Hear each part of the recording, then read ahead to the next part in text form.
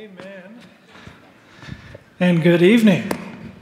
Good to see you all this evening. However you're joining us, whether you're here in the room or joining online, we're just glad you're a part of our faith community. Thank you for being here. There is just something about this story, right? The Christmas story. It's easy to ignore religious people. It's easy to ignore religion in general, but there's something about Jesus and about this idea that as we struggle in the muck, in the mire of this earth, that the God who lives outside of it would somehow step in for a moment and live as we do. Enter the womb of a woman and be an unborn child that becomes a baby that is helpless. There's something about that idea that's just hard to shake.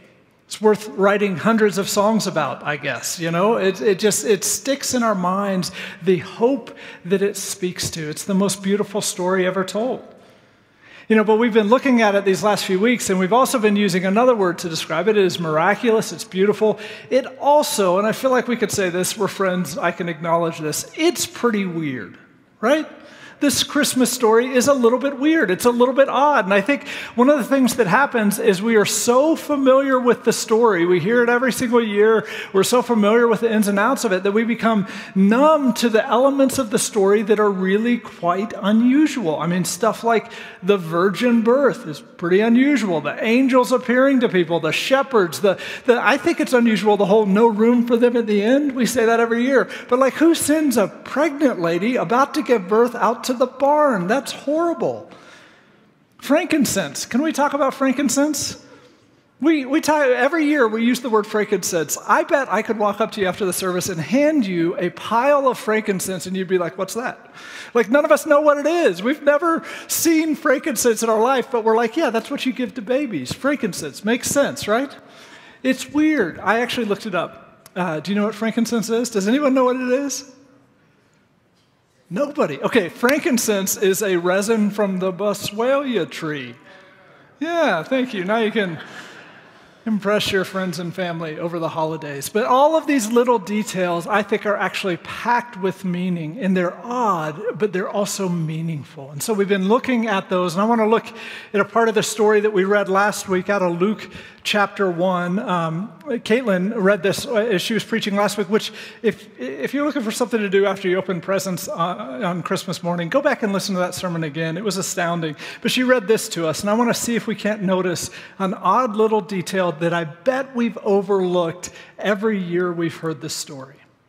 Here's what the author Luke writes.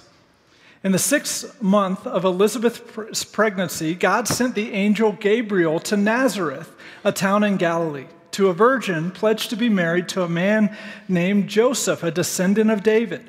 The virgin's name was Mary. The angel went to her and said, "Greetings, you who are highly favored, the Lord is with you." Mary was greatly troubled at his words and wondered what kind of greeting this might be. But the angel said to her, here's his attempt to reassure, "Don't be afraid, Mary. You found favor with God. You will conceive and give birth to a son, and you are to call him Jesus. He will be great and will be called the Son of the Most High. The Lord God will give him the throne of his father David, and he will reign over Jacob's descendants forever. His kingdom will never end." So this is a shocking moment, right? This is the moment where everything changes for Mary.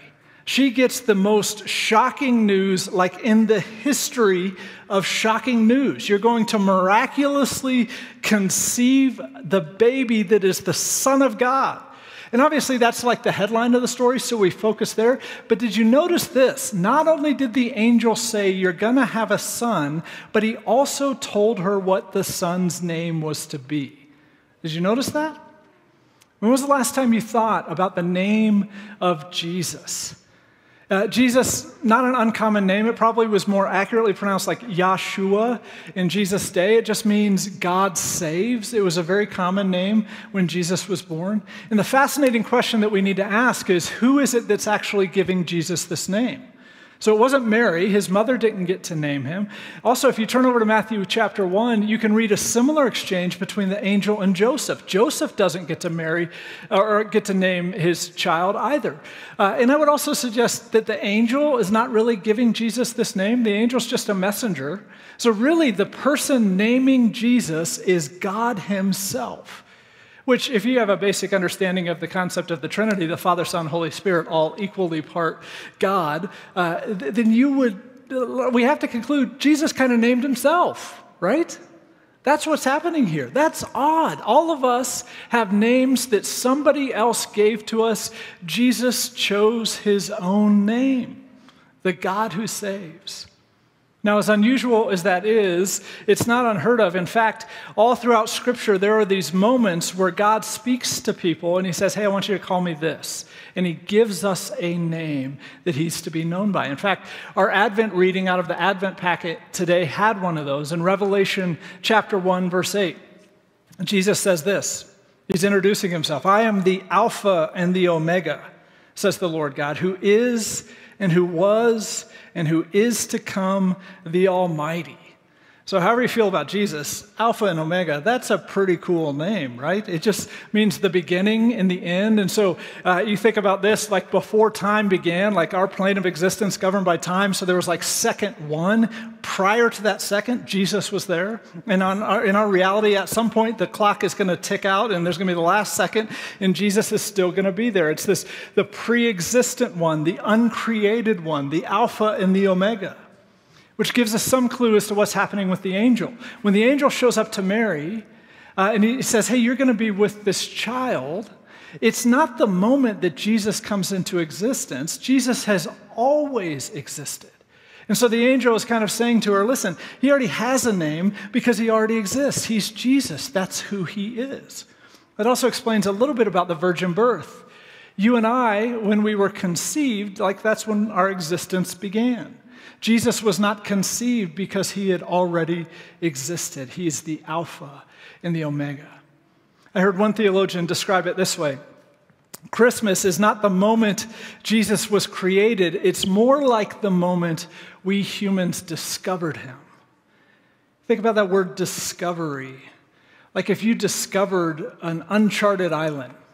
Like you understand, the island was there before you got there, right? Like you just showed up and you were the first human to see it, and so maybe they name it after you or something like that. But discovery doesn't bring something into existence. It just refers to the first moment that we see the thing.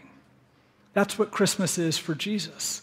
And I think what that reveals about the heart of our God is that there is this God who so deeply desires to be known by us, to be known for who he actually is, not who we wish him to be, not who we would expect him to be, but who he actually is.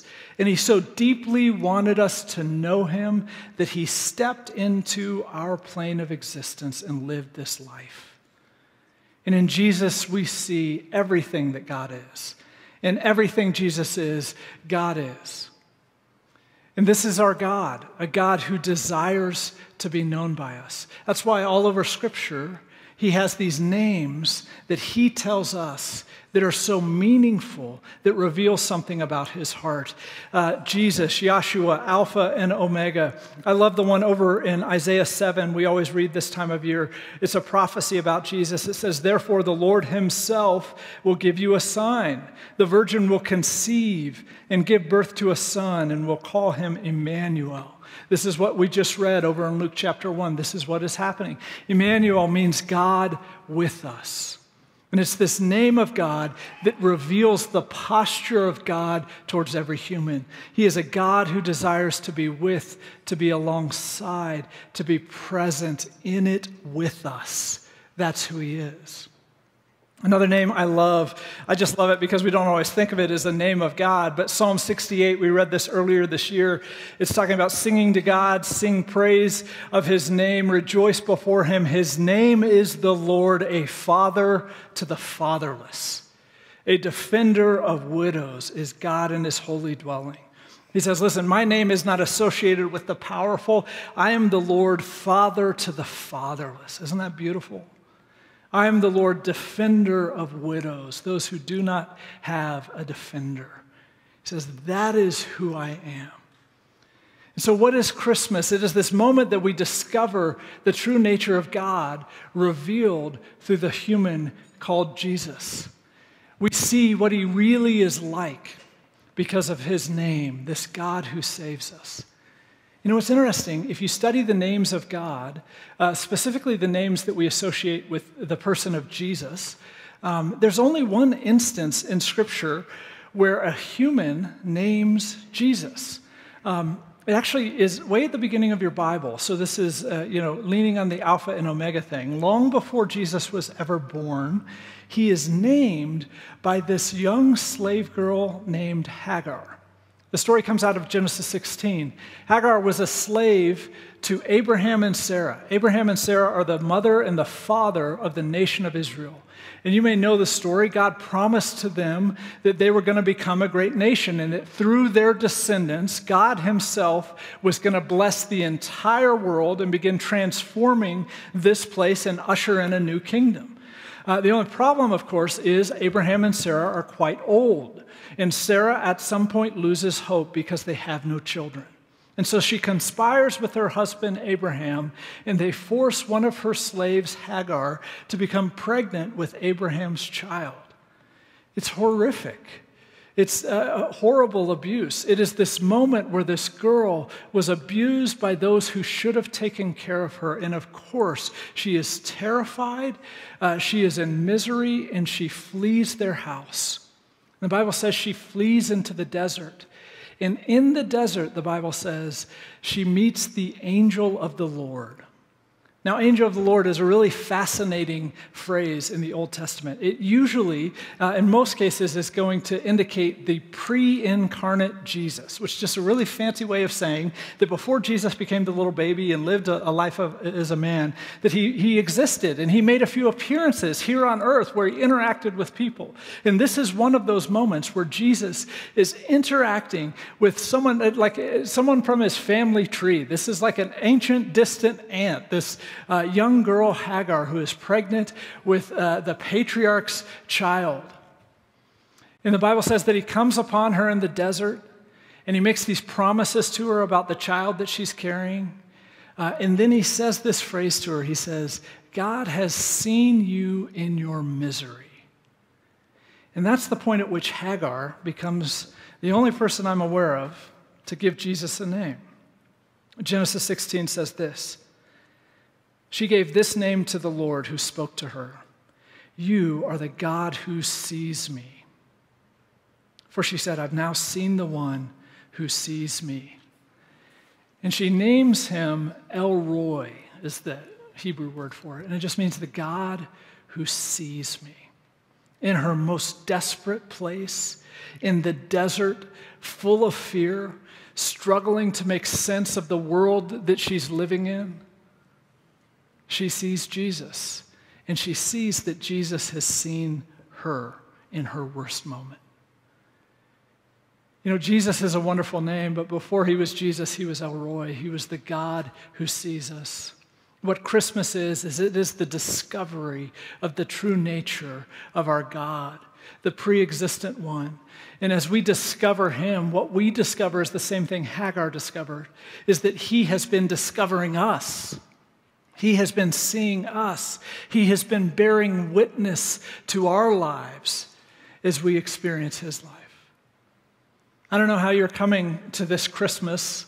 I don't know where your heart is right now. I don't know, maybe you relate to Hagar in that desert, feeling misery, feeling pain, and feeling hurt. I suspect that probably you came here tonight hoping to see God, hoping to see a little bit of Jesus. Maybe you were dragged here. I don't know. I think maybe more important than seeing Jesus is that we just sit in the truth that Christmas means that he sees us. He sees our heart. He sees where we are in those moments where we're in the desert.